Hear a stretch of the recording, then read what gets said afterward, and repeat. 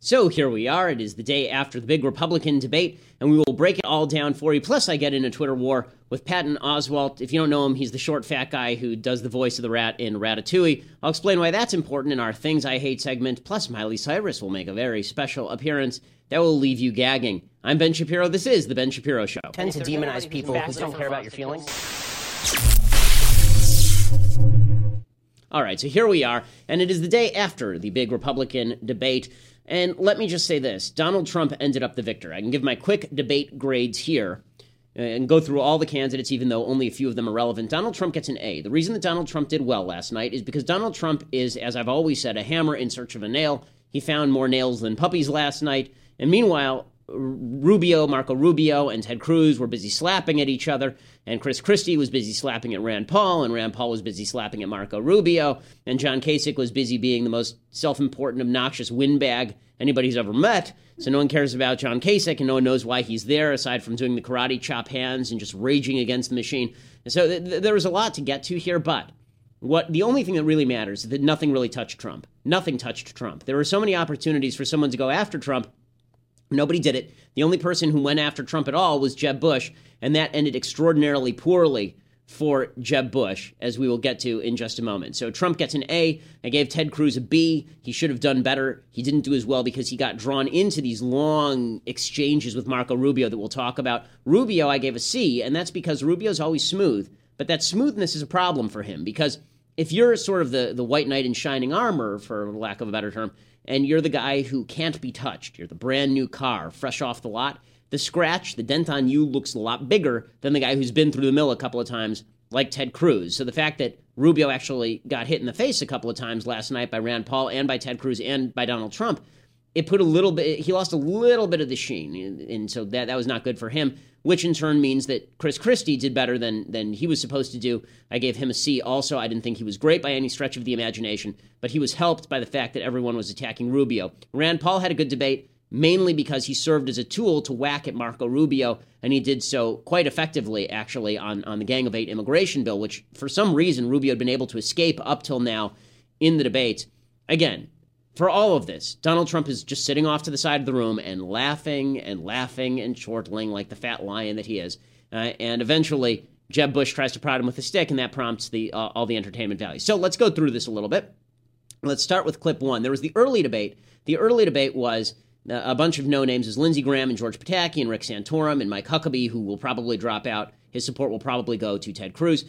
Lindsey Graham represents a wing of the party that is sort of the anti-Donald Trump on foreign policy, and that is we're really hardcore on security. We will get involved in foreign entanglements on a routine basis, and also we can never say anything nasty about radical Islam, which is weird because Graham will talk about radical Islamic terror, but then he'll apologize to Muslims globally. This is the thing people dislike about Lindsey Graham, who actually, when he talks foreign policy, isn't all wrong, but he's just so irritating, there's no way to contain it. So here's Lindsey Graham, the senator from South Carolina, being wildly irritating and looking more and more, as always, like that guy from Jabba the Hutt's palace, the guy with the big tentacle around his neck, and that's sort of what Lindsey Graham looks like. So here we go, Lindsey Graham, the senator from South Carolina. Donald Trump has done the one single thing you cannot do, declare war on Islam itself. ISIL would be dancing in the streets. They just don't believe in dancing. This is a coup for them. And to all of our Muslim friends throughout the world, like the King of Jordan and the President of Egypt, I am sorry he does not represent us. If I am president, we will work together. People in the faith through all over the world destroy this radical ideology. Declaring war on the religion only helps ISIL. Okay, so he's apologizing to all the Muslims all over the world. First of all, General al-Sisi in Egypt has called for a reformation inside Islam. So it's not just Trump and others who've been calling for this. This sort of language does not endear Lindsey Graham to millions. But Lindsey Graham doesn't really matter much. Let's get on to the main debate. So the main debate is basically, as I say, Trump winning. And Trump's candidacy is basically a combination of two slogans at this point. F all y'all, and so those are basically those are his slogans, right? It's F all y'all, meaning you attack me, I'm going to attack you. I don't really think about these policies too deeply, but I'm going to give you my knee-jerk response, and at least you know they're sincere that way, because I haven't thought them out. That means they're sincere. And also, if you attack me with something, I might also say, so what? Right? Okay. So that's sort of been Donald Trump's response to everything bad about him. So you're going to call me an Islamophobe. So, right? So you're going to say I'm corrupt. So, right? So you're going to say that I have bad personal life or I'm a racist. So, and it's an effective tactic because once you say so, there's really no response to it. Well, this comes up when Trump and Jeb go at each other. So somebody told Jeb Bush before this debate, Jeb Bush has spent $35 million at this point to get to 2%, 3% nationally in the polls. He's trailing heavily in Iowa and New Hampshire. And this is the exchange where every debate comes down to moments, right? Nobody remembers the entire 2-hour debate. What people remember are specific moments. This was the most memorable portion of the debate because Jeb decided the only way he was going to be able to overcome his Jebness, which is to say the fact that he's drab and boring and just milquetoast, the only way to overcome that was to go after Donald Trump. Now, this has ended poorly before for Jeb. If you remember the previous debates, usually it started with Jeb saying something to Trump like, I want you to apologize to my wife. And Trump going, no. And then Jeb going, okay. And then that's the exchange, and Jeb looks weak. Well, Jeb this time wasn't going to back down. And the problem is, this is what Trump is best at. Okay, people act like Trump has no talent at this whatsoever. Trump has some talent. Okay, he's good at the things he was good at on The Apprentice, which is throwing insults at people and taking them by the back of the head and smacking their face into a table. And that's basically what he does with Jeb Bush. I mean, this is a reenactment of the scene from the Jimmy Cagney movie where Jimmy Cagney is playing a gangster and he takes a grapefruit and smashes it in his girlfriend's face.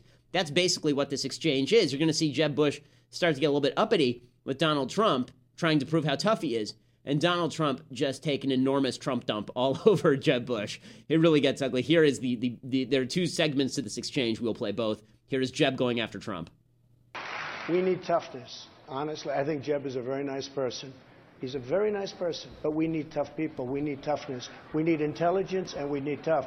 Jeb said when they come across the southern border, they come as an act of love. You said in September 30th that ISIS was not a Am I talking or are you talking? I'm talking right now. I'm talking. You can go back. You're not talking. You interrupted me, September 30th, Are you going to apologize, Jeb? No.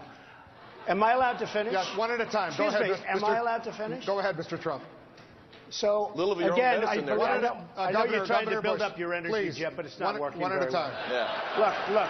Look. With Jeb's attitude, we will never be great again. That I can tell you. We will never be. Okay, so, they go at each other here, and you can see Jeb is desperately trying to grab a little bit, just a little bit of that Trump buff mystique, the whole fat lion mystique I've talked about before, where he kind of sits there and he's all lazy, and then you poke him and he eats your face. Okay, the second part of this exchange is that was bad enough for Jeb. The second part of this exchange is where Trump really tires of Jeb and then just guts him like an animal on the prairies of Hoth and then lives inside his body. It's really, what's it called, the gunga? That's basically what he does to Jeb Bush right here, and it's ugly for Jeb Bush. This is a tough business to run for president. I know. You're a tough guy, Jeb. And we need to have a leader that is real principled. tough. You're never going to be president of the United States by insulting your way to the presidency. Let's see. I'm at 42 and you're at 3, so far I'm doing better. Doesn't matter. So far I'm doing better. You started off over here, Jeb. You're moving over further and further. Pretty soon you're going to be off the end. This doesn't do a thing. One at a time. You go ahead. And that's when John Kasich stepped in to tell everybody to take out the garbage, which is John Kasich's thing, right? As soon as the fun stuff starts happening, John Kasich reminds everybody that Brussels sprouts are better for you. So what that demonstrates again is that Jeb Bush was put apparently on this earth for one reason and one reason only, and it's so that Donald Trump could take Jeb Bush's hand and hit Jeb Bush in the face with his own hand repeatedly. Because I'm sorry, but when you claim that you're the tough guy and then Donald Trump pummels you that way, it just makes Trump look tougher. And that's, of course, what people are going to remember about this. And there are people who revel in this. It's wildly entertaining. People sort of want to see Trump do this to Hillary Clinton, right? They want to see Hillary Clinton get tough with Trump and then see Trump just take a kitchen sink and hit her with it. I mean, it reminds me of a story where, it's slightly lewd, but we can tell it. So when I was in law school, I was playing poker with a guy from the law school, and he was talking about how he had been trolling Craigslist for girls. And he said that he had invited this girl over, and in the midst of their intimacy, she started yelling at him that she wanted to be hit, and he did not know what to do. And so she says, "Hit me," and he didn't know what to do. And she says, "Hit me," and he didn't know what to do. And she says, "Hit me," and so he grabbed a toaster and hit her in the face with it.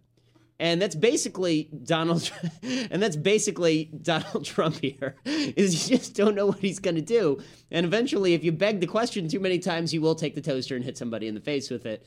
And it may be egregious, and it may be brutal, and it's also wildly entertaining. So, yeah, Jeb tried to slap at Trump. It failed, and so Trump elevates himself by slapping at Jeb. People don't understand on the establishment right why people dislike Jeb so much. It's because his last name is Bush and because he seems weak. It's those two things. It really is. It has nothing to do with Common Core or immigration. It has to do with his last name is Bush, and he seems like a weakling. And we don't want a weakling this time around. That's really what the Trump versus Bush feud is about. So Trump does well on that. And the other part of the debate that was crucial, there are really only two parts that were crucial. The other part of the debate that was crucial was the attack on Marco Rubio. So in order for Rubio to win, he needs to consolidate support from Chris Christie. He needs to consolidate support from John Kasich. He needs to take Jeb Bush's support, particularly in New Hampshire. Right now, Rubio has a very, very narrow pathway to victory. He's not going to win Iowa. He sort of has to win New Hampshire. If he doesn't win New Hampshire, and let's say Trump wins New Hampshire, so let's say Trump wins New Hampshire and Cruz wins Iowa. Now we go to South Carolina. In South Carolina, either Cruz or Trump will win, likely Trump by the latest polls. Then we don't go to Florida from there. Okay, there are another 24 primaries before we get to Florida, which is where Rubio is sort of wanting to make his last stand. Now, if you remember the Florida as last stand strategy, this was last tried by President Rudy Giuliani, right? And as the name President Rudy Giuliani would suggest, never happened. It didn't work out. So if Rubio thinks that he's going to build momentum over the course of a lot of primaries, it's not going to happen. He needs other people to drop out. Last night, everyone went after Rubio in ways that Rubio kind of deserved to be gone after on policy. I mean, he really was hit hard on policy, and it was ugly. So we can go to clip 5 here. Rand Paul bashed Marco Rubio on immigration. It's kind of astonishing that Rubio had not been hit on immigration up till now, but it was not a good showing for Marco Rubio right here. We need more security. We need more scrutiny. Once again, Marco opposed this. So Marco can't have it both ways. He thinks he wants to be this, oh, I'm great and strong on national defense, but he's the weakest of all the candidates on immigration. He is the one for an open border that is leaving us defenseless. If we want to defend the country, we have to defend against who's are coming in. And Marco has more of an allegiance to Chuck Schumer and to the liberals than he does to conservative policy. And there's the uncomfortable smile from Rubio. And it was a good moment for Rand Paul and not a good moment for Marco Rubio when this happens, because the Gang of Eight is the skeleton in Marco Rubio's closet. It's his only major legislative achievement. He really hasn't done a lot else in the Senate. And so this really hurt Marco Rubio pretty badly. Now, the only thing that saved Marco Rubio is that Rubio then tried to tie himself to Cruz on immigration, and Cruz had his worst moment. So Cruz's worst moment came when Cruz was trying to explain his own immigration policy.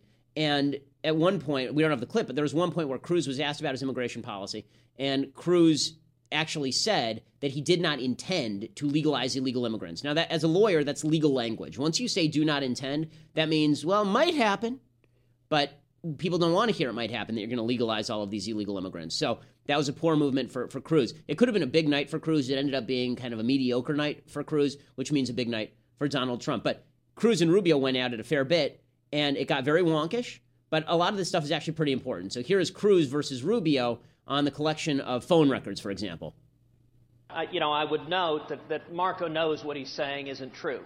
Mark Levin wrote a column last week that says that the attack ads his super PAC is running that are saying the same thing, that they are knowingly false, and they are in fact Alinsky-like attacks like Barack Obama. And the reason is simple. What he knows is that the old program covered 20 to 30% of phone numbers to search for terrorists. The new program covers nearly 100%. That gives us greater ability to stop acts of terrorism, and he knows that's the case. Dana, may I interject? Senator, let me be very careful in answering this, because I don't think national television in front of 15 million people is the place to discuss classified information. So let me just be very clear. There is nothing that we are allowed to do under this bill that we could not do before.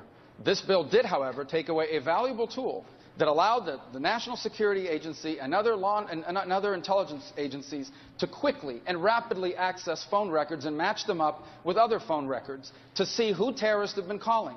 Because I promise you, the next time there is an attack on this country, the first thing people are going to want to know is, why didn't we know about it and why didn't we stop it? And the answer better not be because we didn't have access to records or information that would have allowed us to identify these killers before they attacked. So this is actually a better moment for Rubio. Now, the fact is that what Rubio is saying here on the USA Patriot Act is not actually true. According to Mike Lee, who's one of the sponsors of that act, there were certain powers of the federal government to check out terrorism that were expanded under the new version of the USA Freedom Act, is what they call it. It was sort of a replacement for the Patriot Act. And so it's an interesting debate, but it underscores the fact that the debates between Rubio and Cruz are basically minutia, except for foreign policy. When it comes to foreign policy, this is really where the gap opens wide. And last night you saw it. So basically, Trump and Cruz are sort of in the middle on foreign policy. You've got Rand Paul off on the isolationist end, and you've got Marco Rubio in the interventionist sector of the Republican Party. Marco Rubio says we should have gone into Libya. It was the right move to get rid of Gaddafi. He says we should depose Assad, presumably in favor of moderate Muslim rebels. We don't know these people. Ted Cruz says, let's not depose dictators until we know who's going to replace them. And Donald Trump says sort of the same thing, except more bombastically. And then you have, on the other end, you have Rand Paul, who says we shouldn't touch anybody anywhere. We should basically leave everybody alone at all times. The fact that Rand Paul was on one end makes Cruz and Trump look more moderate, because now they look like they're in the center of the gamut. Right? It doesn't look like Cruz is an isolationist. It looks like he's a realist, and Rand is the isolationist. So that contrast actually helps Cruz a fair bit. And that's good. I think that's a positive development. I think that is a debate that's worth having. Again, there were some substantive debates last night that were worth having. The problem is that none of them actually end up harming Trump in any way, because he can't get dragged into substantive debates. Everything with Trump was done at surface level. Everything with Trump was done at surface level. Now, I will say that Cruz did have one moment that I thought was very good last night. Cruz had one moment, and it was when he was talking about political correctness. Here's what Cruz had to say about political correctness with regard to the war on terror. It's not a lack of competence that is preventing the Obama administration from stopping these attacks. It is political correctness.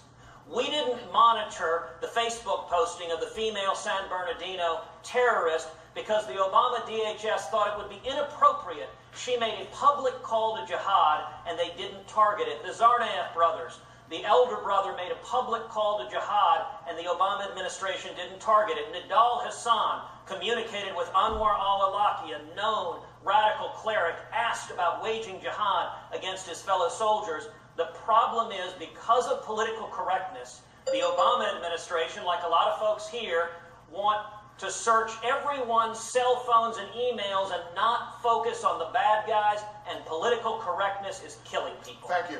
Okay, so I actually agree with Cruz here. The idea is, and I've said this, with regard to multiculturalism, if you insist that all cultures are equally culpable for violence, then what you end up doing is violating everyone's civil liberties in order to keep us safe. Because the fact is, you're either going to go after the people who are most suspicious, or you're not. You're either going to treat people as all equally suspicious, or you're not. And so what Cruz is saying is you target the right people, and that's how you get this done. I agree with Cruz. I think this is why Rubio's attacks on Cruz didn't have quite as much impact as Cruz's attacks on Rubio. Cruz attacked Rubio on immigration. This would be clip 7. And this was an effective attack on Rubio on immigration, whereas I think that Rubio's national defense slander against Cruz really didn't stick, because nobody sees Cruz as weak on national defense. They don't consider him to be an isolationist in the same way that Rand Paul, for example, is an isolationist. And this also goes to trust. Listen, on campaign trails, candidates all the time make promises. Marco said he learned that the American people didn't trust the federal government. No, Dana, he campaigned in Florida promising to lead the fight against amnesty. Support legalizing he campaigned promising to lead the fight against amnesty, and then he did exactly that. Dana, I'm sorry. Senator Cruz, can you answer that question, please? Does Ted Cruz rule out ever legalizing people that are in this country illegally now? Senator Cruz? I have never supported legalization. Do you rule it out? I have never supported legalization, and I do not intend to support legalization. And let me tell you how you do this. What you do is you enforce. Okay. What you do is you enforce the law. Ms. Fiorina, please wait your turn. We're going to get to you on this. Go ahead, Senator. Sorry, you haven't gotten to me. This is what you do. And then it just evolves. Okay, so Carly Fiorina, by the way, had a very bad debate. You've noticed I haven't mentioned Carly Fiorina here. That's because she's irrelevant. First of all, I don't know where she got that necklace. Flava Flav? I mean, it looks like she literally found Christ's cross and then hung it around her neck there. I mean, can you send a deeper signal to the voters of Iowa that you're a Christian than that? You might as well just have like a big neon sign over your shoulders that says, "I believe in Jesus." I mean, it's just there's the subtle cross, and then there's what she's wearing right there, which looks like it's something out of a bad gangster movie. So she had her interfering right there in what was a pretty crucial exchange. Actually, was damaging to Rubio, because Rubio actually had Cruz on the ropes a little bit on the immigration issue right there, and Cruz was able to escape. But all of this is to say that a lot of these candidates damaged each other. A lot of these candidates hit each other, and a lot of these candidates smacked each other, and a lot of that did not end well for anyone except for Donald Trump, who ended up doing very well on all of this, to the point where one of the most entertaining exchanges where Donald Trump was basically patting Ted Cruz on the head over not insulting him. Here is Donald Trump with Ted Cruz. So why would you be willing to put somebody who's a maniac one heartbeat away from the presidency? But I've gotten to know him over the last 3 or 4 days. He has a wonderful temperament. He's just fine. Don't worry about it. Okay. And I can't think of anything much more condescending than that from Donald Trump. But, there's a reason that Cruz isn't attacking Trump, and it's because he feels like Trump's support eventually is going to bleed over to him once the aura of inevitability and invincibility has been pricked a little bit. So that's how it works out. But big winner of the night is Donald Trump. Big loser of the night is probably Marco Rubio, although it's hard to say that John Kasich is ever the winner of the night. So John Kasich is always the loser of the night, no matter every night. John Kasich actually said in this debate that he's been accused by people. First of all, he didn't even give himself a nickname a couple of debates ago. He said he was like, people call me Big-Hearted John or something. No one has ever called you that. And then last night he said, some people say I have too big a heart. No, mostly people say you have too big a mouth. But John Kasich is constantly injecting himself. But I just don't know why he's still sticking around. In any case, how this is going to work out right now is if you look at the primary schedule, you have to figure that Cruz wins Iowa. It looks like Trump might win New Hampshire, and then it's a Trump-Cruz race all the way down to the wire. And if that's the case, the establishment Republican Party is going to kill itself. You will see 1929 style people throwing themselves off ledges. Is it the end of the world if Donald Trump is the nominee? It's not great. I don't think Donald Trump is a real conservative. I don't think he believes in small government, for example. Is it the end of the world? No, I don't think it's the end of the world. Do I think that Donald Trump could beat Hillary Clinton? In some ways, I think yes, because I think that the kind of entertainment value he brings, like I say, you never know when Donald Trump is going to hit somebody in the face with a toaster. And if it's Hillary Clinton, there are a lot of people out there who are sort of rooting for that. Obviously, we're speaking figuratively, folks. No one wants people physically beaten. Okay, so in any case, I want to finish the debate analysis with this. There's this clip of, I just have to play this because it's funny. Chris Matthews was asked about having a thrill up his leg from Barack Obama by somebody over at Newsbusters. And Chris Matthews did not like the question at all in any way. How is your leg? What leg? The leg. Is the thrill still there in the leg, or is it not? What was that? Just go to hell. Okay? Just leave me alone. Well, is the leg okay? Just leave me alone. Are you? Did the thrill go away with surgery, or did it just go away on its own? All right, we're rooting for you. We're rooting for you over at MRC, man. Good meeting you.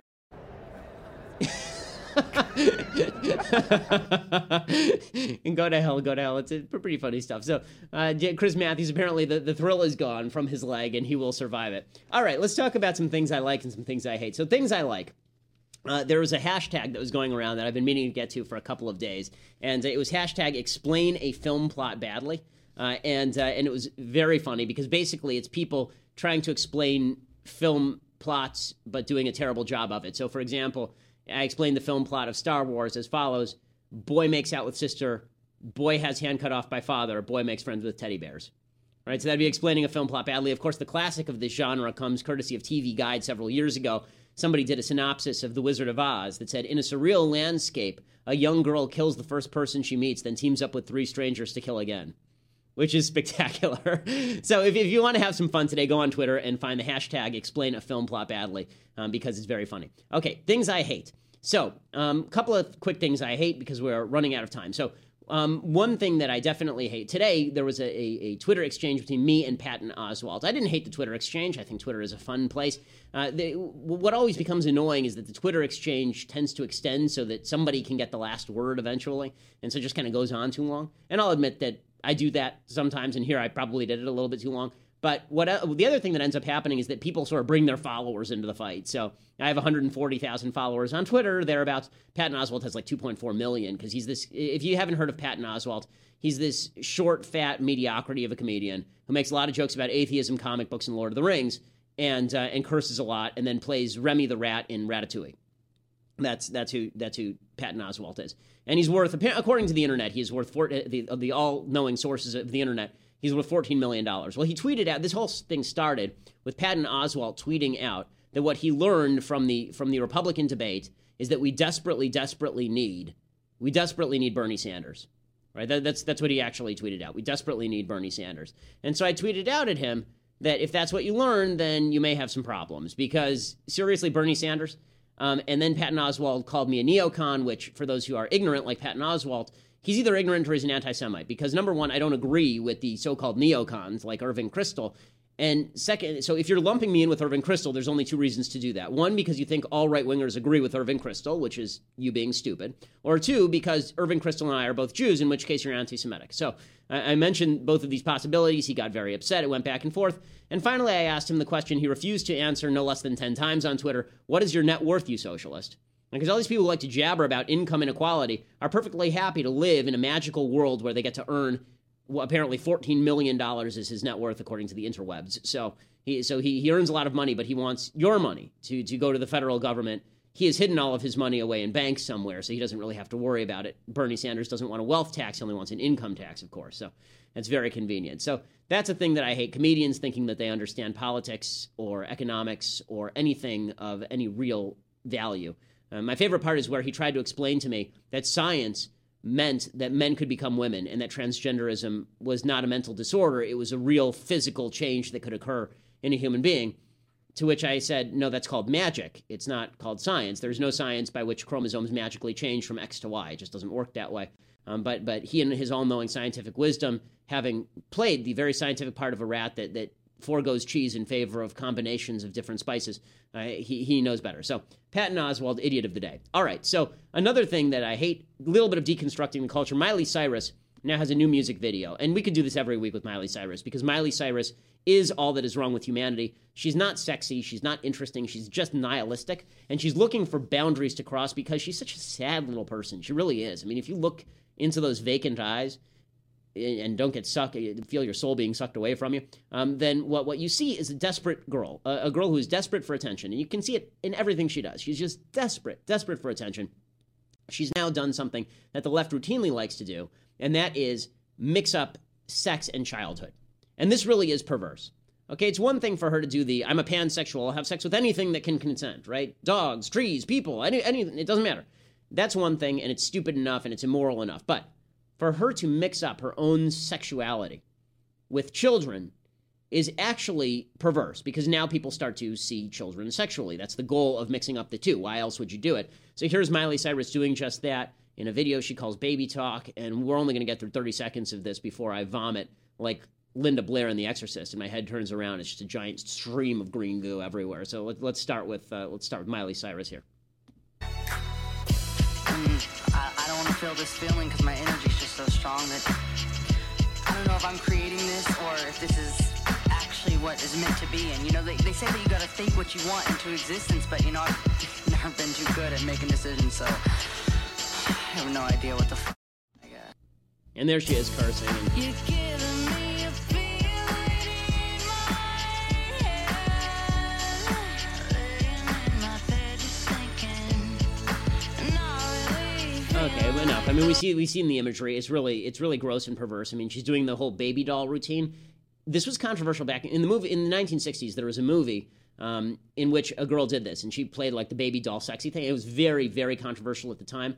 Now we've left all controversy behind, so she can play an actual infant, sexualizing infants, and people are going to pretend like this is okay because it's just art. It's just something that she does. Mixing up sex and death is evil. Mixing up sex and childhood is evil. Perverting children is truly evil. I mean, protecting the innocence of kids should be something that's near the top of our list in terms of priorities as a society. The fact that so much of Hollywood doesn't want to do that really is quite perverse. So that is it for things that I hate, and Miley Cyrus continues to be near the top of that list. She is indeed a thing, and indeed a thing that I hate. So there you are. Tomorrow we will be back with more, and I'm sure Trump will be topping the polls again. Trump has a relatively clear path to the nomination at this point, unless the establishment gets together and does something they don't want to do. Back Ted Cruz, which is the end of the world for them. Jeb Bush, by the way, final note, Jeb Bush has said today he might not support Donald Trump if Donald Trump is the nominee. So remember when everybody in the Tea Party was supposed to support John McCain and Mitt Romney because we all had to unite to defeat Barack Obama? The establishment doesn't feel the same necessity so long as they don't get their guy. which sort of tells you the future of the Republican Party, and we will talk about all of that tomorrow. I'm Ben Shapiro. This is The Ben Shapiro Show.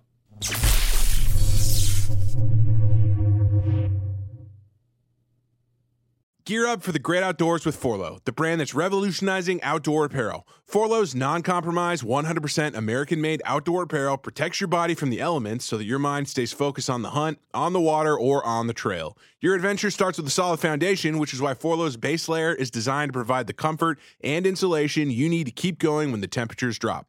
Their uniquely breathable down layer ensures that you stay warm without overheating. And since proper protection goes beyond insulation, the final layer, a waterproof shield, completes the system. From UPF sunblocking material that shields you from harmful rays to Polygiene technology that masks your scent, Forloh's innovative designs and cutting-edge material ensures that you can focus on the adventure, not the elements. Their commitment to innovation and American craftsmanship will carry you beyond the known and into the unknown, where the journey truly begins. Get the most out of your time in the outdoors and go to forloh.com and use code DailyWire for 20% off your purchase. That's forloh.com, code DailyWire.